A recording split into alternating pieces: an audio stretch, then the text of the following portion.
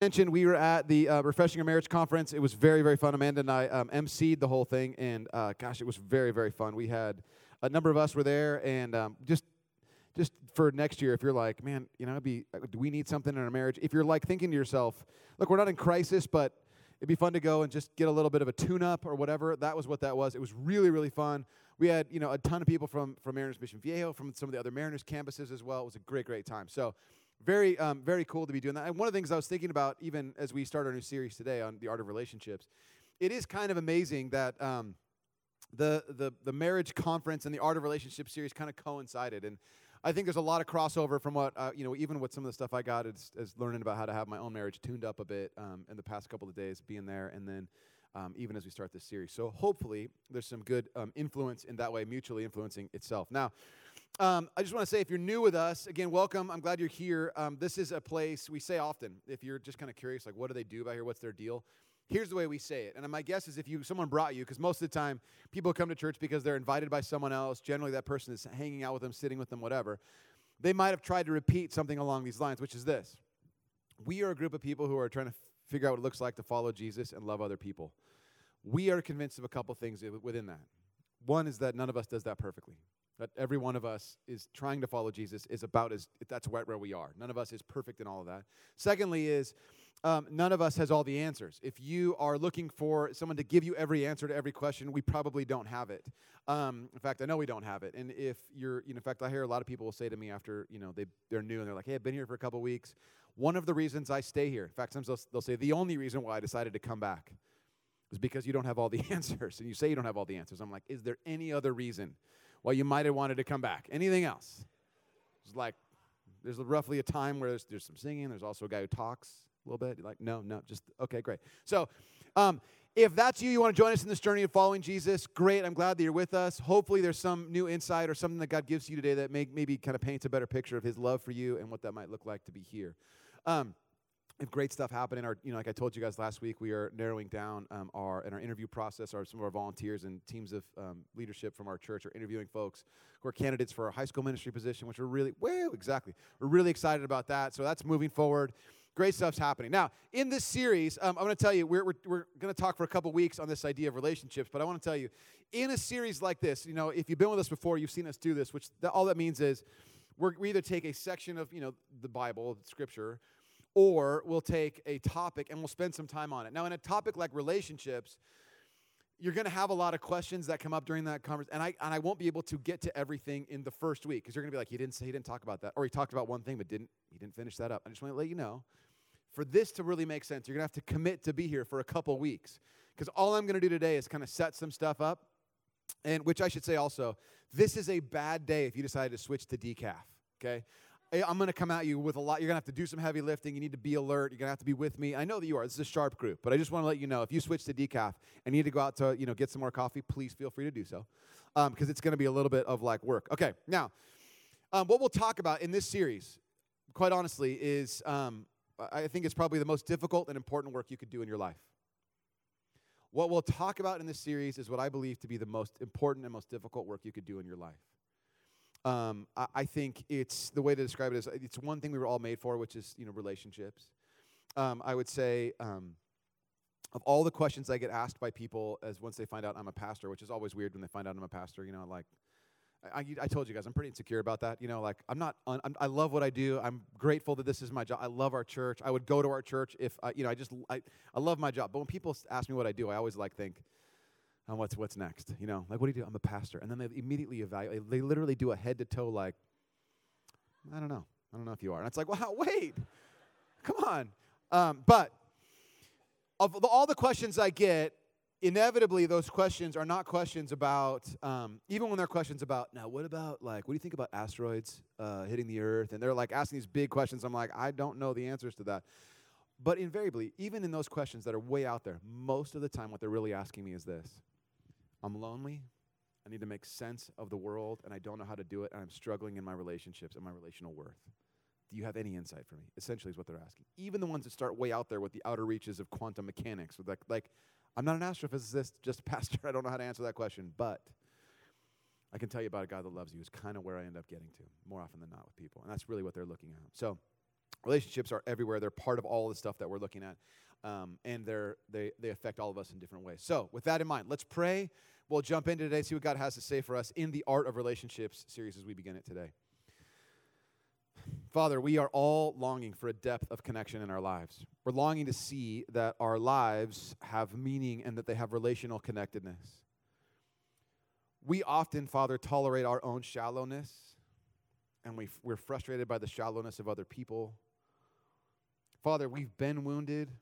We're afraid of being wounded again. Occasionally, Jesus, we've been those who have done some wounding. Father, we need your help. We believe, Jesus, that there is a wholeness that only you can bring to us. So, Father, for just a moment, would you speak to us in stillness, in just a few seconds of really some silence, would you speak to us about the way in which you intend, or the fact that you intend for us to be made whole in you, and that you come for us because you love us? Jesus, just speak to us for a few moments in stillness.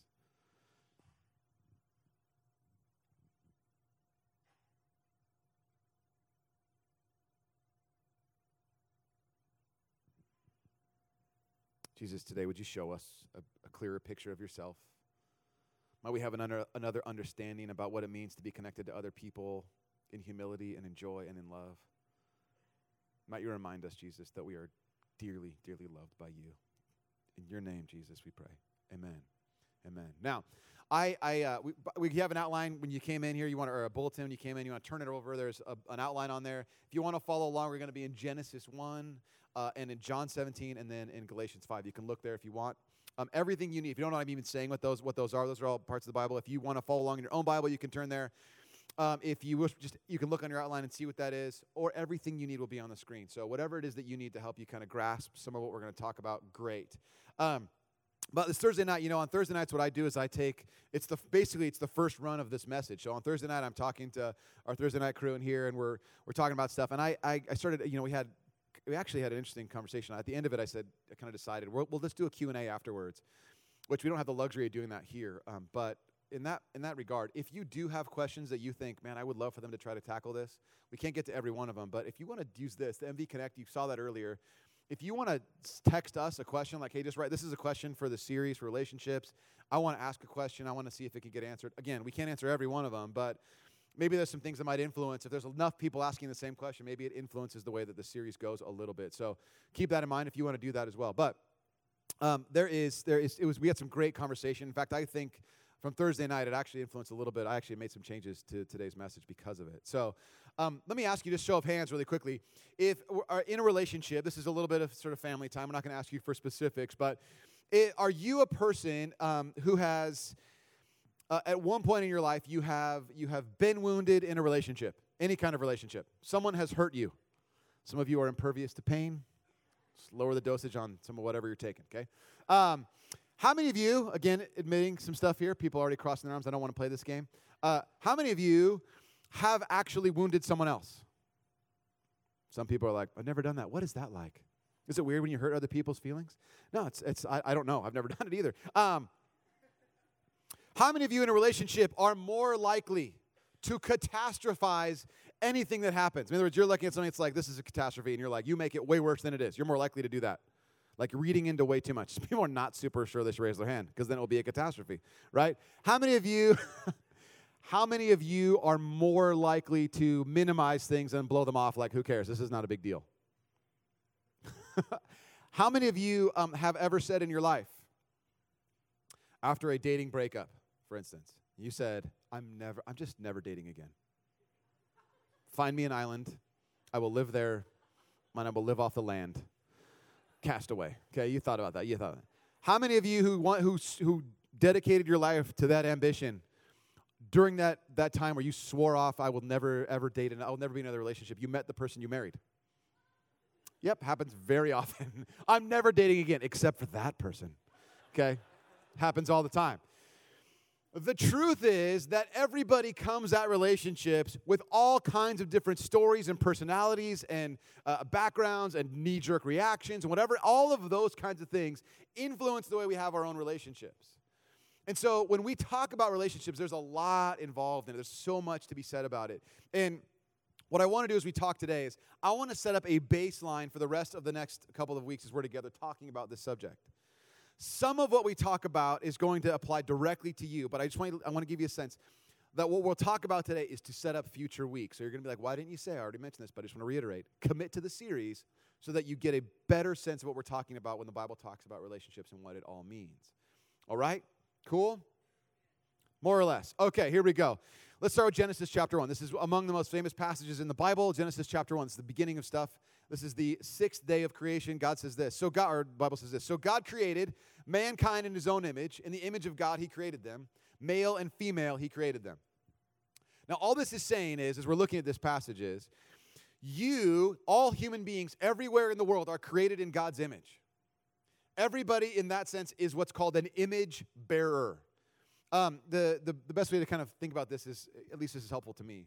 In the ancient world, when people would establish and this is across lots of cultures in the ancient Near East, people would establish a god that they were worshiping, and they would build a temple in honor of that god. What they would then do, at some point during the dedication of that temple, is they would place a statue or a representation of the god to be worshipped in that temple, such that people would walk in and go, oh, this is the god they worship here.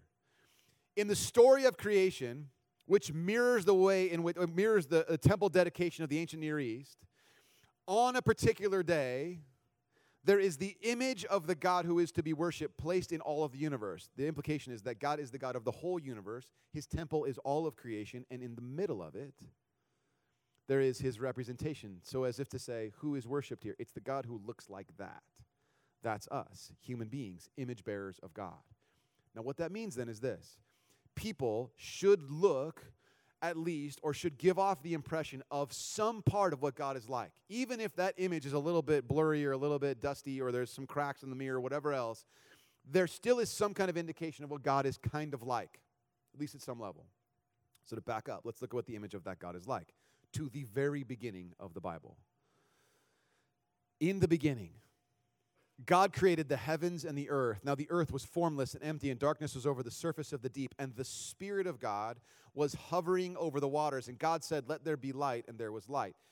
Now note, what I want you to see is, there is actually something kind of peculiar in this, which you may have seen this before, but never caught this part of it, which is this. There are essentially three things happening here, or three persons happening here. Check this out. You have a God who creates, which that will be something appropriated to the word Father. You'll see that a lot, God the Father. And God also as Spirit hovering over the surfaces of the water. And then you have God saying something. Now, you may have an understanding about the idea of a God creator. That may not be something that's too far-fetched for you. And you may have an idea about God being Spirit, but the idea of God being something said is a little bit funky. Let me just kind of give you a sense of what that looks like. In John chapter 1, this is the way the gospel writer John, one of Jesus' disciples, describes Jesus. In the beginning was the Word. Remember, God said, in the beginning was the Word, and the Word was with God, and the Word was God. He was with God in the beginning, to reiterate. Through him all things were made. Without him nothing was made that has not been made. Nothing was made that has been made. So you have this idea here. There is a God who creates, a Spirit of God, and God said. Now, what is so unique is the relationship between these three persons of a single God. This will later become known as something called the Trinity. Now, this is the super mysterious kind of thing. This is one of those things people ask questions of me all about, and I don't know how to explain it. I'll tell you how people talked about it in the 6th century. In the 6th century, they began to try to figure out, how do we talk about this relationship between a God who is three persons in one? What do we do with that? The word they used to describe the relationship between God as these three persons is this word, perichoresis. It's a Greek word. It means dance. Literally, it means to dance around. Peri means around, choresis, where you get words like, actually it means like to move, but you get the idea of a choreography. This is just simply saying a dance around. It's a dance, a circular kind of dance, a rotation.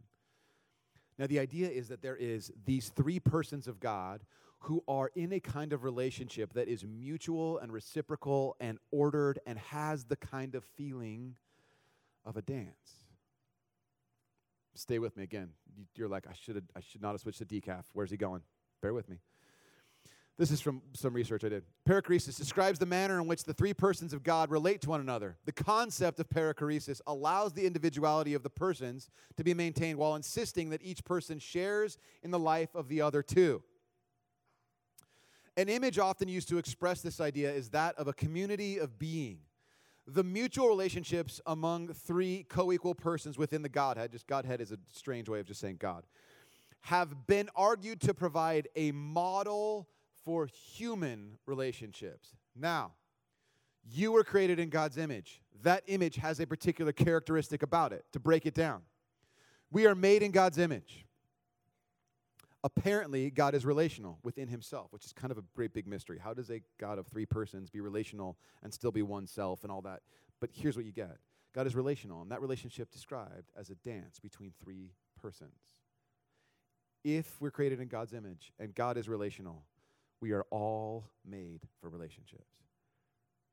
Nobody ever gets to say, I'm swearing off relationships for the rest of my life. I'm never doing it ever again, because that's not how you were intended.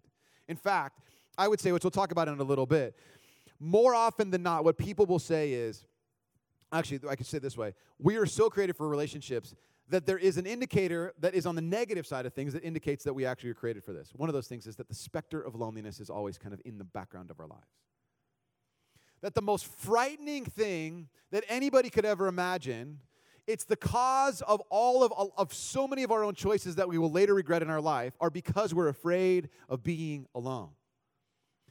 We will make choices to be with people that we should not be with. We'll make choices to give up or compromise certain things in our own life because we're afraid of being alone. Or we will make choices to mask the feeling of being alone, of being lonely, because all of us were made for relationships. We know that the psychological impact of people who are trapped or left alone or isolated for years and years and years, or people who are kept in isolation, even in prison. We know that the psychological impact is so dire that even people who are in unhealthy relationships do better than people who are kept from those unhealthy relationships in isolation and loneliness. We were made for relationships. And this relationship apparently is kind of a dance. Sometimes we're good at that dance. Sometimes we're not so good.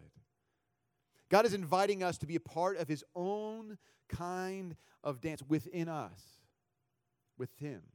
He'll say this. Jesus is, as he's approaching the cross, and you can look at this in John chapter 13. He starts talking about the idea with his disciples. He has a Last Supper. He tells them, here's what I want you guys to do. The way they're going to know you guys are part of me is you're going to love each other.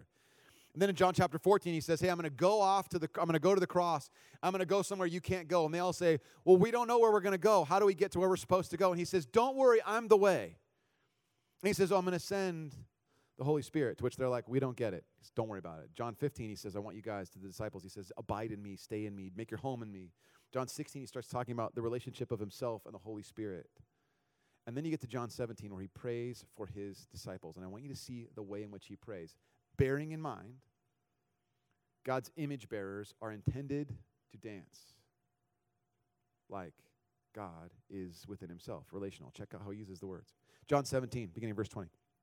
My prayer is not for them alone, speaking to his disciples, or to God about his disciples. I pray also for those who will believe in me through their message, that all of them may be one. There's this relational kind of component here. Father, just as you are in me and I am in you, may they also be in us, so that the world may believe that you have sent me. Notice what's happening. Father, Jesus is speaking, you and I are one. Might they be one, and might they be in us. Now you can see is that we're sort of invited into this dance here with Jesus, who is in his own relationship with his own Father. And he keeps saying over and over again, we want that kind of oneness for the people. Verse 22. I have given them the glory that you gave me, that they may be one as we are one. I and them, and you and me, so that they may be brought together in complete unity. Now, what's being said here is this. I'm going to go to this real quick, too. Then the world will know that you sent me and have loved me even as I have loved. Okay, now, here's what I want you to capture. That's the last part I don't want you to lose. Okay, here, listen to this. Jesus is saying, all other relationship survival is dependent on the ability of people to be united with Jesus himself. You may not agree with that. I'm just expressing to you what Jesus is expressing in his own prayer. Your relationships are direct correlates of how your own relationship with Jesus himself. Some of you are like, I'm not ready for that. I get it. I'm just explaining to you what Jesus is speaking about to his own Father in prayer is, in order for these people to have the kind of unity in relationship, to conduct a proper dance, so to speak, they'll have to be connected to me, and I'll have to be connected to them, and they'll have to be connected to you through me. Now, what I'll say is this. What happens to people is this. So foundationally, all relationships flow out of this relationship with God. What happens to people, one of the indicators I see more often than not, in guys, now I'll just tell you, I don't know how women, I don't have the same understanding, but for guys, I'm just speaking to you guys for a second. When men begin to encounter the reality that God loves them unconditionally, that wants to be with them, to walk with them, to shape them, what happens to men more often than not, they begin to do something. The depth of their own relationships improves with other people. But one of the things we see in men, and this is going to be, for some of you guys who are new to church, you're like, I'm not going to church, I just don't know about this, what do they do here? Here's one of the things that might surprise you. What happens to men is they actually have a greater capacity for emotion. They actually start crying more. And some of you are like, I don't want that. I don't want Jesus, I'm going to start crying. Let me just explain. This isn't like every guy who ever met Jesus is like, wow, I guess I better get a diary and just start, dear diary, today I saw, it's like, it's not that every moment is lived in tears. I mean, people have this impression that people who come to Jesus who are guys just lose everything what it means to be a man, and I get that. Don't just bear with me. What we understand as guys, whether or not we inherited this or we have taken this on ourselves, what we begin to believe is, my role is to not lose it emotionally. Everybody else, my little kids and the women in my life, again, working with some stereotypes here, can cry, but I don't get that luxury. I have to keep it together. It's part of what makes me a guy.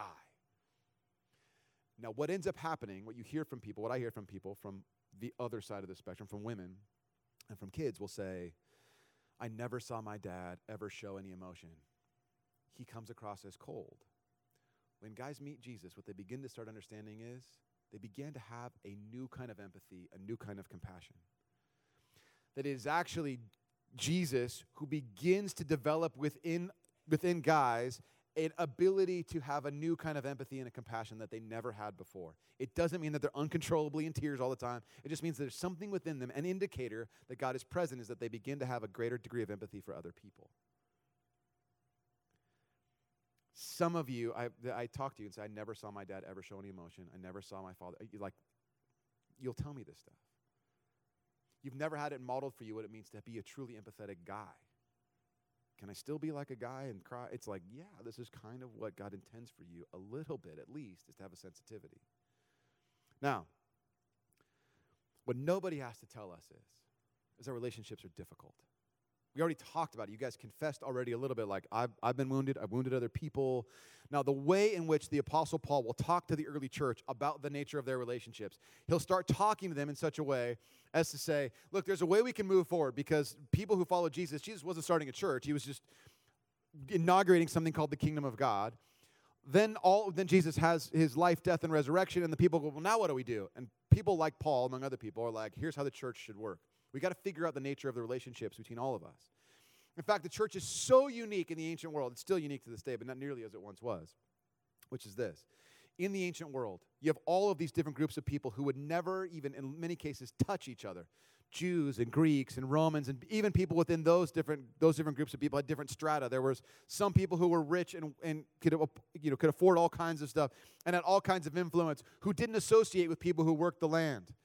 You had slaves, and you had slave owners, and you had people who were politicians and whatever else. And in the community of people who belong to the church, you have all the strata horizontally and vertically. And all these people are like, now how do we do this? Because before, we couldn't even touch each other. And now we're supposed to be under the same gathering space. We're all gathered around Jesus. And what are we supposed to do? So Paul will write to the churches trying to say, here's how you got to work it out.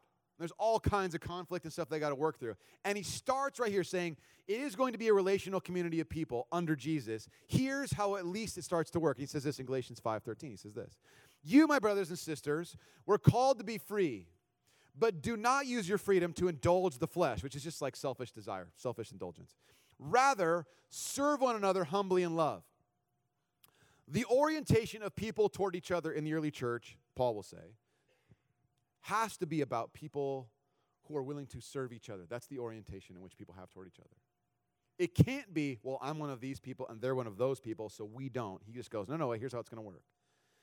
You have been people who are united under this person, Jesus, which means the way in which we look at each other is serving one another in love, humbly. Next, he'll say this. For the entire law, everything we're trying to figure out how we're supposed to be in the church with each other, the entire law is fulfilled in keeping this one command, love your neighbor as yourself. Now, Paul here is quoting Jesus, who's quoting Leviticus chapter 19, which Leviticus gets a bad rap. That's where it's from.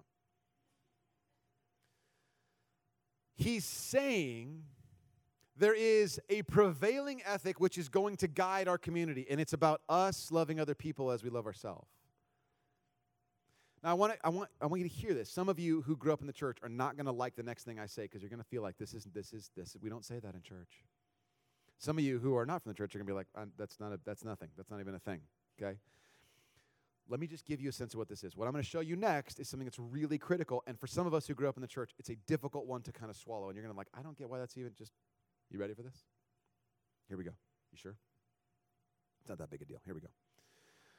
My ability to love any neighbor is directly proportional to my ability to love myself. And you're like, oh gosh, it sounds like a self-help kind of, did Oprah write that for you, Jeff? Is that what that is?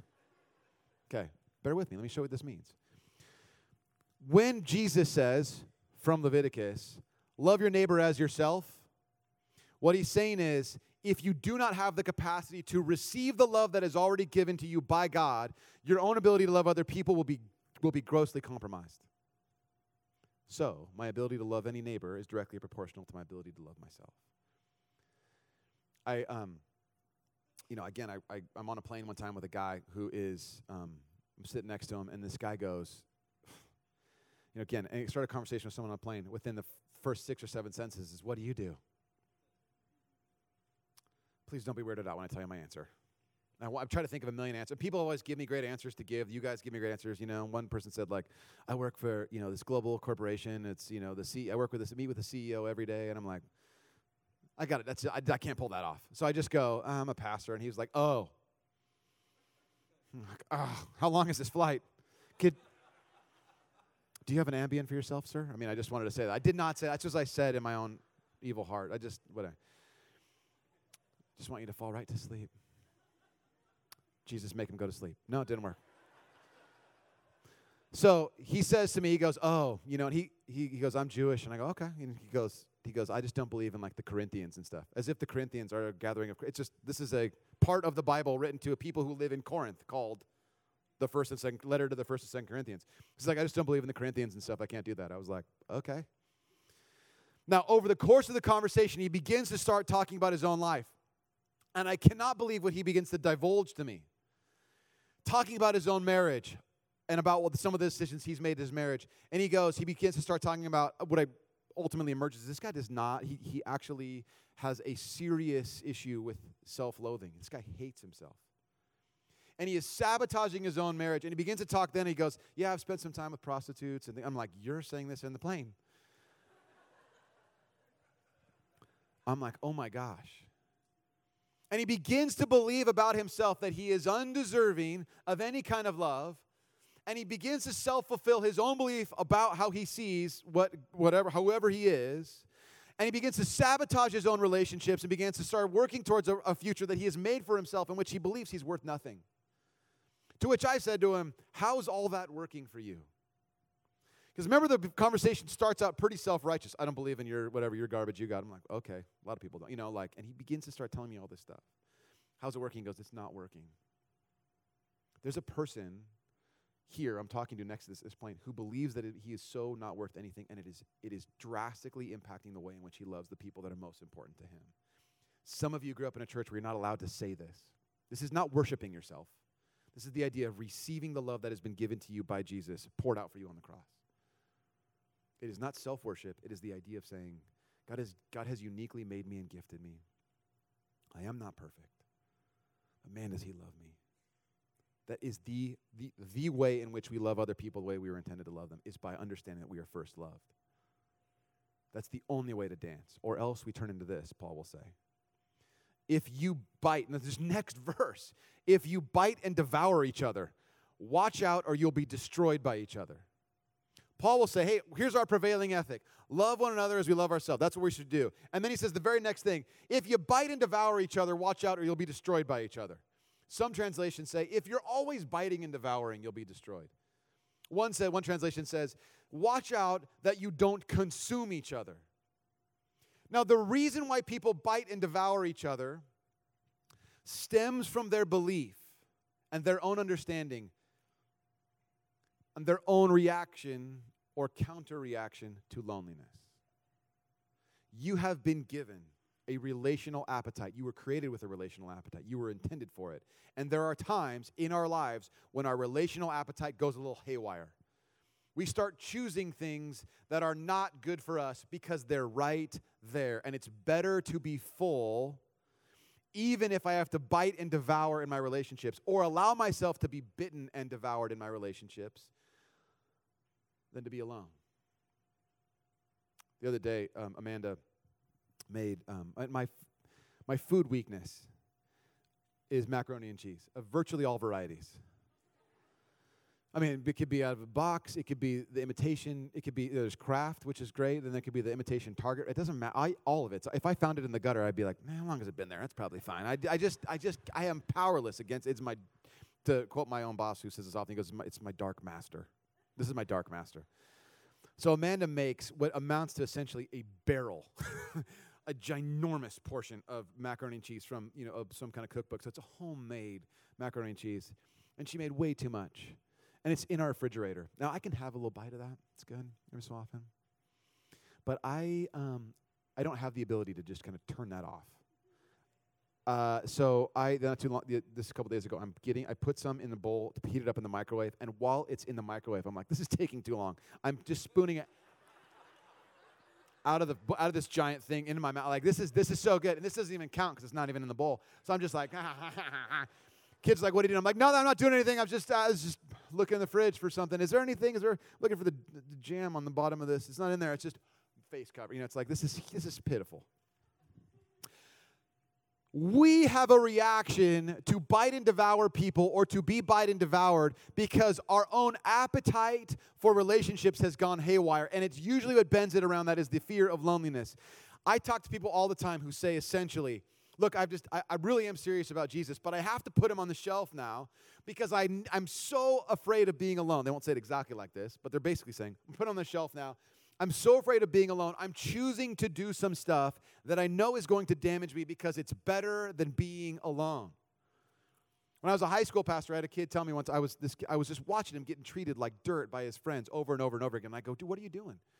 He goes, listen, all seriousness, he goes, I'd rather be treated like than be alone. I go, really? He goes, yeah, I just can't imagine the idea of being alone. Our own adult life, we do the same thing. We're afraid of being alone, so we bite and devour. We allow ourselves to be bitten and devoured. We'll say this phrase roughly. I would rather choose empty, unhealthy, or going nowhere relationships than to be alone. The specter of loneliness beneath everything else in our relationships drives us to make really poor choices. We were intended to be in a loving relationship with God, which influences our relationship with other people. But people will say, God's kind of in the way. I'm choosing it for myself. I'm so hungry, it doesn't matter. I would rather be one who is being bitten and devoured, or I'd rather be a biter and a devourer because I'm so lonely. Over and over again, people will say this to me in their own ways, using their own terminology, describing what that looks like. But here's what we know. In every relationship, whatever the dance looks like, the stepping on toes that we kind of do, kicking each other in the shins, all of that, here's what we know. There are at least two broken people in every relationship. At least. There may be more than that. But there's at least two broken people in every single relationship.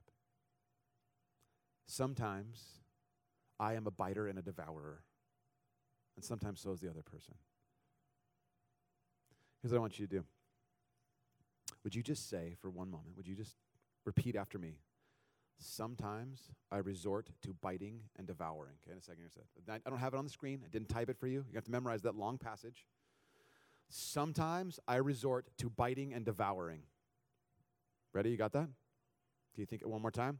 Sometimes I resort to biting and devouring. On the count of three, we're going to say it. Are you ready? It's a real inspirational kind of message. I know. You want to be shouting this out from the rooftops. Okay, ready? 1, 2, 3. Sometimes I resort to biting and devouring. Don't you feel better having said that? Okay, now here's why I want you to say that. Because we're going to come back to this.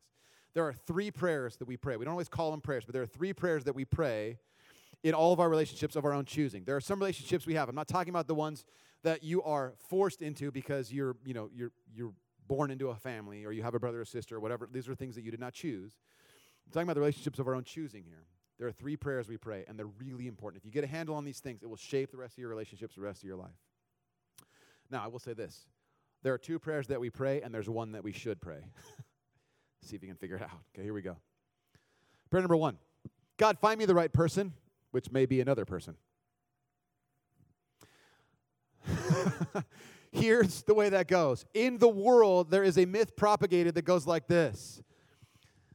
The universe has a single soulmate for you. It is the essence of a romantic comedy, by the way. I found my soulmate, and then we broke up, and then we got back together. It's the best story ever. Every story's like that. Now, there's a soulmate for you. You just have to find that right person. Okay? Now, I'll tell you the Christian version of that, which this will ruffle some people's feathers. Some of you are about to have a bubble burst. Prepare yourselves for what that might mean for you. The Christian version of this, which I talked to a bunch of folks on Thursday night who are usually these are like college-age folks, young adults, a lot of them. This was a gigantic slap for them. They were not ready for this. God has got a single person for you that is your soulmate. And your quest in all the billions of people in the world is to find that one person, and you better get it right, or else you screw it up for everybody. Amen. I mean, that's their whole belief. Now, I want to understand, some of you are like, but God doesn't have a single person for me. Let me just explain how that is a little bit crazy, okay? I want you to imagine a sample of sample of people that are equal parts male and equal parts female. And I want you to understand that if God has pre-designed for you to have a specific kind of perfect extra other soulmate, what this would look like, okay? It means that some people are, quote, in God's will, and some people, we'll see what happens. Man A is supposed to marry woman A, and they get married. And the global balance of all things that is right is maintained. Man B, same thing. Global balance of all things. God's will is protected.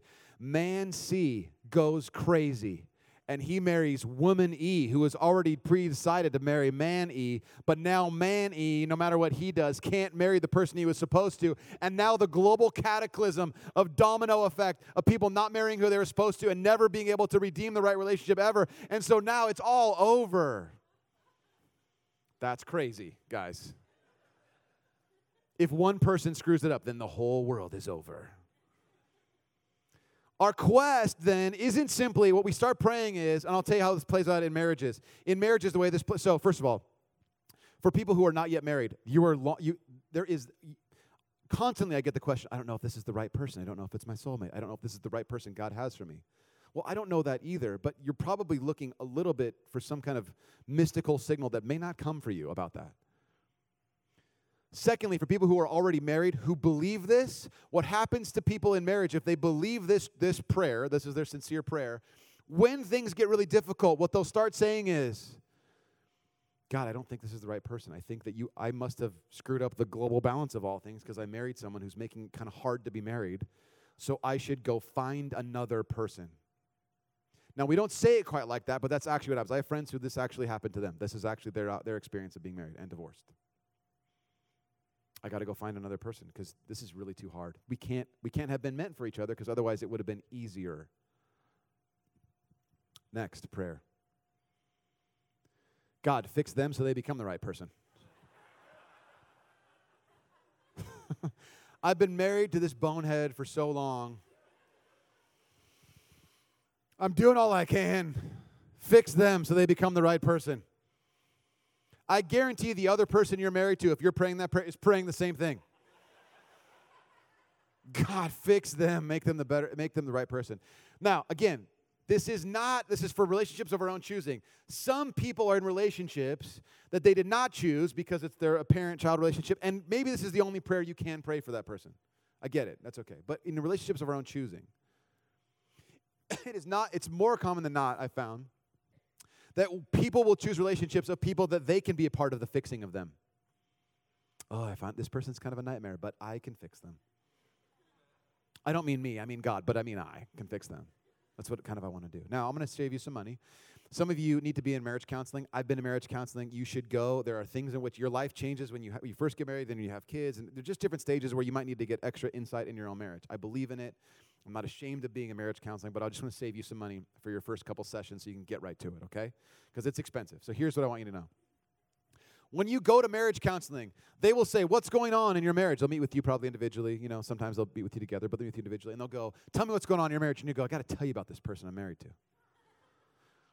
And what all good therapists, counselors, whatever will say, they'll say this a lot. Mm-hmm. And they'll go, tell us about your spouse. And well, man, they'd say, this is what they do. Mm-hmm. And what else? And they said this. And then what happened? Well, then I went down this road, and then this is what Is there anything else? Yes. And then they just kind of go on.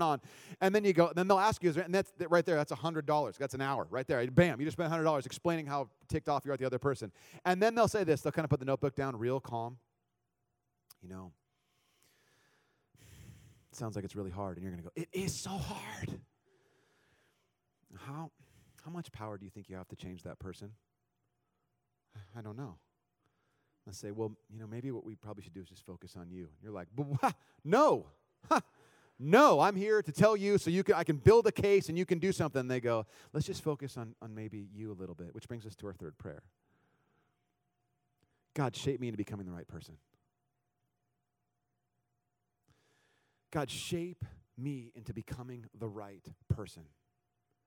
If you want to have healthy relationships, at least relationships that are foundationally healthy, you have to start right here. It is the most important prayer you could ever pray for the rest of your relationships, for the rest of your life. In all manner of relationships of your choosing, and really in all manner of your whole life, this is the prayer you want to pray. Because what you're saying is, God, shape me into becoming more of the image of Jesus, more of the image of God that you have intended me to be already. Polish the mirror. Help me get whatever it is to make it such a way that I can be the person you intended me to be through the power of your Holy Spirit. If you are constantly intending that everybody else should improve, all of your relationships will suffer.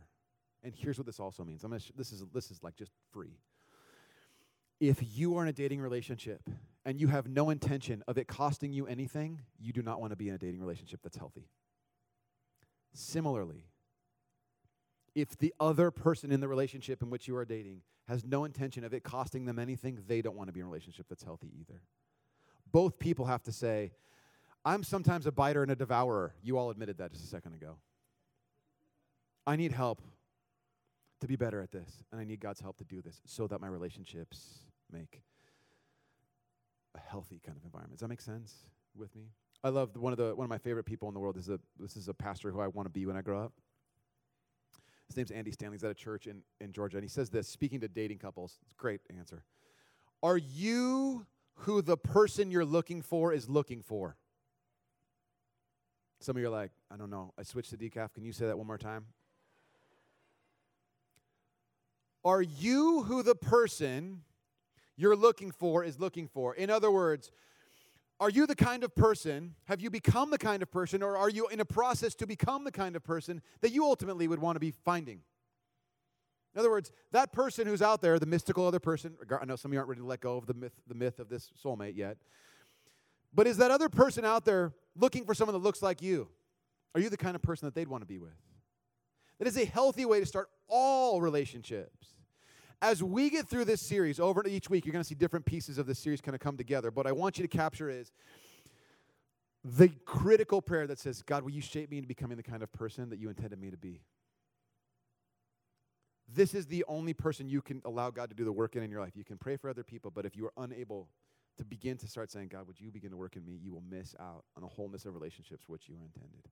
You were intended to dance. You were intended to be united with God and with other people in relationships. And the only way we stop kicking each other in the toes is if we pray the prayer, God, shape me into the person you intended me to become. Let's pray. Jesus, as we kind of move to a time to respond to you in worship, putting our prayers in songs, Father, we have an awareness of our own tendency to bite and to devour. We have bitten and devoured other people. We have been bitten and been devoured by other people, and we would rather dance. I know there's a huge amount of hurt in this room, Jesus. People in the process of moving through deep relational pain. Might you meet them in this moment? Might your Holy Spirit begin even the process of healing and hope for them? Might your desire to be with the ones you love, which is us, be made known to us? For some of you guys that are sitting here, by the way, just with your eyes still closed and maybe considering, maybe you need to come forward for prayer during the time we have a response here. Maybe you need to write a prayer in the prayer wall and place it in that wall so people might pray for you during this week. Maybe you want to pray with our prayer team as well. But Jesus, we turn over this time to you to respond. We have a hunger to know you and to walk with you and to be with you. Might you meet us in our deepest need. Might we pray the prayer our whole life. Shape us into being the kind of person that you intended us to be. Hear our prayer now as we sing, Jesus. Amen. Let's stand together.